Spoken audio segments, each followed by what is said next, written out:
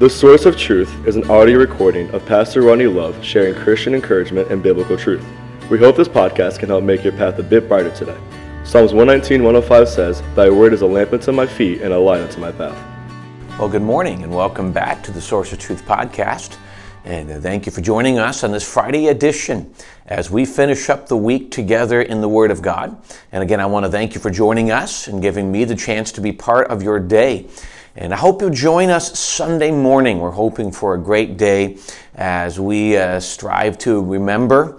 Obviously, we're going to focus some of our attention on the events of 9/11 20 years ago tomorrow. And so we're going to focus a little bit of our attention in the midst of the service. We have representatives from the fire department, the police department, our first responders, ambulance, and medical teams are going to be here tomorrow, or Sunday, giving us a chance to be able to honor them. We have some nice plaques we put together, and it's a chance for our church to say thank you for their response and their help to us over the last 20 years and before since. And so we'd love just to honor our community in that area. We appreciate one of the members of the Nottingham Fire Department down the street has agreed to bring a fire truck, and so that'll be out in our parking lot. We'll have a chance for the kids and others to go see that. So hope you come and enjoy the time. Hope you bring a friend as we just come together, because what we'll do is we'll finish the time off in God's Word, looking at just how He is our source of strength, and how in all this time and what's changed in the last 20 years, and I say even more in the last year and a half, the source of strength and our answer is found in Jesus, and so we'll focus on that and look to Him this Sunday. So hope you join us. The service is at 10 o'clock Sunday morning. Actually, we're having a light breakfast at 9:30 Sunday morning. So if you want to join us, please join us early. Most of the extra festivities will take place before the morning service. So we invite you. The fire truck will be out there prior to the morning service. So we invite you to join us. Be there at be here at 9:30. Enjoy some donuts and some coffee, and then just appreciate the guests that are coming, and then a great time in God's Word. We'll have a baptism service in the middle of the worship time on Sunday. Just look forward to a great service.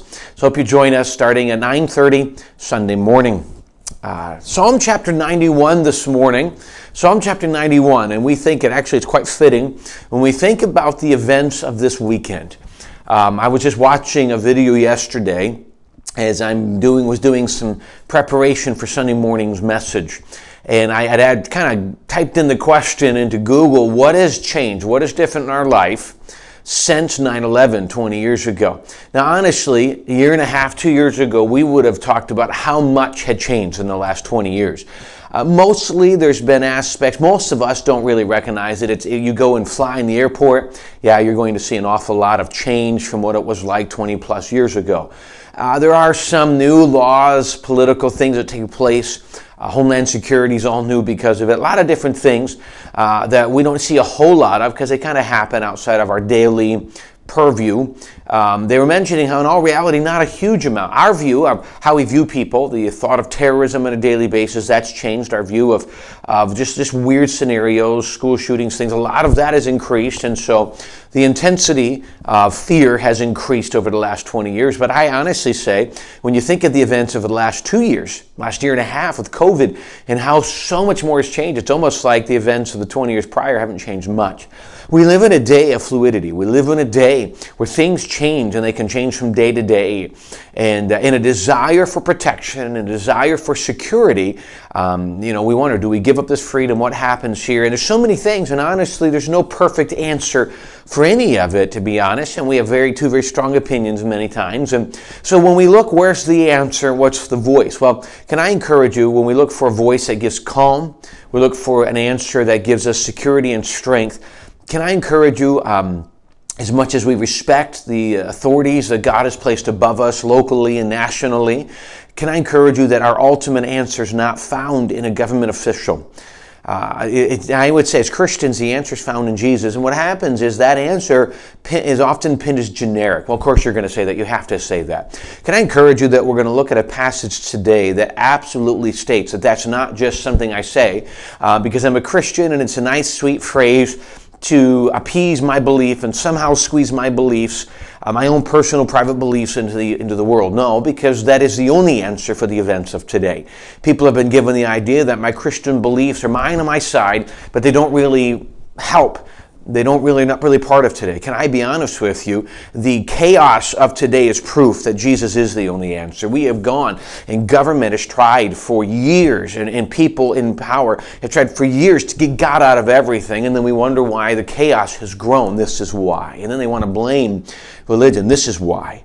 It's because we've pushed God out of it. And here's what we're going to look at today is what we needed in our country, and on our churches, and our homes, and sometimes we just completely ignore it. Can we take a few minutes and evaluate a few verses in Psalm chapter 91? Psalmist says this, "He that dwelleth in the secret place of the Most High shall abide under the shadow of the Almighty."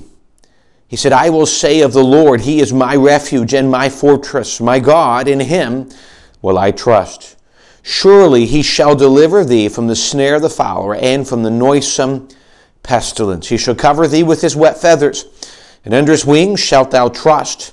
His truth shall be thy shield and buckler." Now obviously verse 4 is using the protection of God, and he's using a picture of a bird bringing all of the small birds under and using the protection of their feathers, of their wings, to protect them from the storms, protect them from other enemies, and being a great protection from other birds and other things of that nature. And so we see this protection of a mother who would bring her babies underneath to protect them.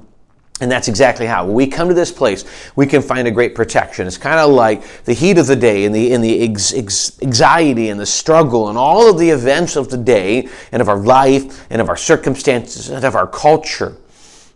Every one of these things can become extremely overwhelming.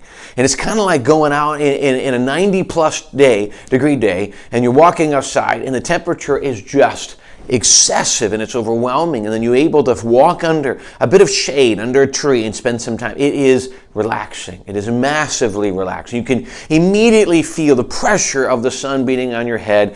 It's immediately some of the pressure is alleviated. It happens when you put a hat on or walk in the shade. This is the idea. Walking into that shade. Can I talk about a couple things that the psalmist has said, that it comes down to a choice? And this is not just, well, I'm a Christian, I should have this. This isn't generic. This isn't, I believe in Jesus, therefore this should happen. There are some very specific instructions in this passage that we've read that we have to follow to enjoy the respite, the peace, the protection that comes from our time with God. And he starts in verse 1, "He that dwelleth." The word dwelleth does not talk about a state of being. All right, it's not just the fact, well, I asked Jesus to save me, I'm saved, therefore I'm good. Yes, that's what we call positional justification. I am saved through the blood of Jesus Christ. I've asked Him to save me, I'm saved, and He's imbued upon me the blood of Jesus, the title of saint. I am in Jesus. I am in His family, and it's because of that position that I will be able to go to heaven one day. But that doesn't mean that I enjoy the daily protection. That doesn't enjoy the daily strength, because too many Christians, we've gotten saved. We are truly in the family of God, but we've chosen on our daily basis to leave God in the background. He is not going to impose Himself in our daily life. He's going to choose. He actually said in the book of James, he that cometh to me, I will come. Forgot the verse again. He says, draw nigh to me, draw nigh to God, and He will draw nigh to you. I must draw nigh to God first before He will draw nigh to me. God is not going to impose Himself on my life. He's given me a free will, and I can choose to come to Him. And this first section says, he that chooses to dwell. He that says, today I will dwell, I will do this. It's not only that I will come for a little bit. This is the place that I will choose to make my dwelling place. You know, we think about the world, and part of the battle of our world today is the mindset of the world. The mindset and the craziness in the news and the craziness in social media and just the hatred and anger that is just seen all over the world today can become absolutely overwhelming to our minds. And Paul tells us in Corinthians to bring into captivity every thought to the obedience of Christ, and that is so much easier said than done. The simple premise, he says in Philippians, whatsoever things are true, whatsoever things are honest, just, and a list of things. Think on those things. You know, we can get so consumed with our fears, anxieties, what we think might happen, that what we think on begins to decide who we are. The Bible says in the Proverbs, as a man thinketh in his heart, so is he. Where my mind goes, that's where my body will go. If I dwell in fear, if I dwell in all of the problems of life, it will result in anxiety, because my mind because it gets consumed with it and therefore affects my body. And that's where a lot of this comes from. And when I can choose to dwell in all of the battles, and I'm not saying be oblivious to what's going on. We need to be aware of what's going on, but we don't need to be consumed. But while I'm aware of what's going on, I can dwell. Now here's what he says. He that dwelleth, I choose to dwell in the secret place of the Most High. Now secret doesn't necessarily mean that no one can find it. It just means it's a special place. It's not necessarily, unfortunately, it's not for the unsaved. This place is first of all for those who have put their faith in Jesus and called upon Him. Those who have been saved. It starts with the saving knowledge of Jesus Christ. It is the first thing you have to have.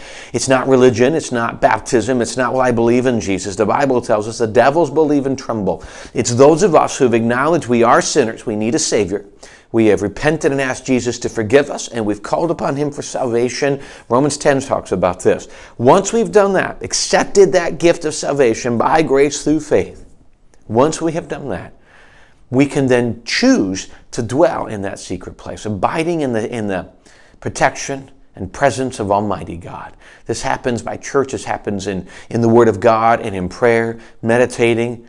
But it also, the idea of meditating is day and night, every day, living off the truths of the Word of God. So when I says, what's everything's true, honest, just, and a list of other things, think on those things. I must, if I'm going to abide in His strength, listen and obey His Word. And it tells me, listen, don't be consumed in your mind with the things that are lies, that are falsehoods, that are just there to bring fear into your life. Focus on truth. And that's part of what I do. I allow the Word of God to be my guide. Psalm 90, and Thy Word is a lamp unto my feet and a light unto my path. That's what we're here for. That's why we go to the Word of God. And as I do that, I abide under the truth of the Word of God, and then I can find this respite, this strength. But I choose to be there. I choose to dwell. I choose to dwell there over other places. I choose to make this a place that I will be, but it's a secret place. And for me, it's a place I need to be. I must dwell in this place. And if I come, now listen, the rest of what we'll look at later talks about all the protection that comes when I choose to dwell in this place, in this presence of God. But you know what it means? That all these other protections we see here only come to those who choose to dwell there. They do not come. Yes, you might be saved, but you may not enjoy these protections if you do not choose to dwell. This is not a state of being. This is something I choose to do. This is my action.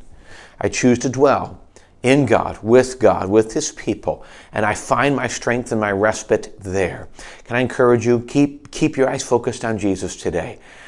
Just the last couple weeks, I found myself drifting off onto the things of the world and on the battles and all what could happen and different circumstances in my life. And I look at some of these things and they can be so overwhelming that they can consume you. Can I encourage you, keep your eyes on Jesus? I'm not saying oblivious to the world. I'm saying filter the truths and the events of the life and circumstance through the power, the love, and grace of Jesus Christ. It sounds super religious, but it's so simplistic. And I hope you do that. The fact that you're here watching this or listening to this is a sign that's what you want to do. Keep these kind of things at the forefront. Allow them to be the encouragement. Fill your mind with good things, good music, good things that encourage you, that point you to Jesus, and not the things that are going to drive you down, because those things can be so powerful. Thanks for joining us on this Friday as we finish off the week together. Again, I want to invite you Sunday morning. Everything starts at 9:30 as we're going to have what we call Community Day. We have met representatives from our fire department, police department, and first responders who are going to be here to give us a chance to honor them. And we're going to have a fire truck from the Nottingham Fire Department come and is going to just put out their display just to all come together as a community. So I hope you'll join us as we honor them Sunday morning. It all starts at 9:30 with a light breakfast down in our Welcome Center area.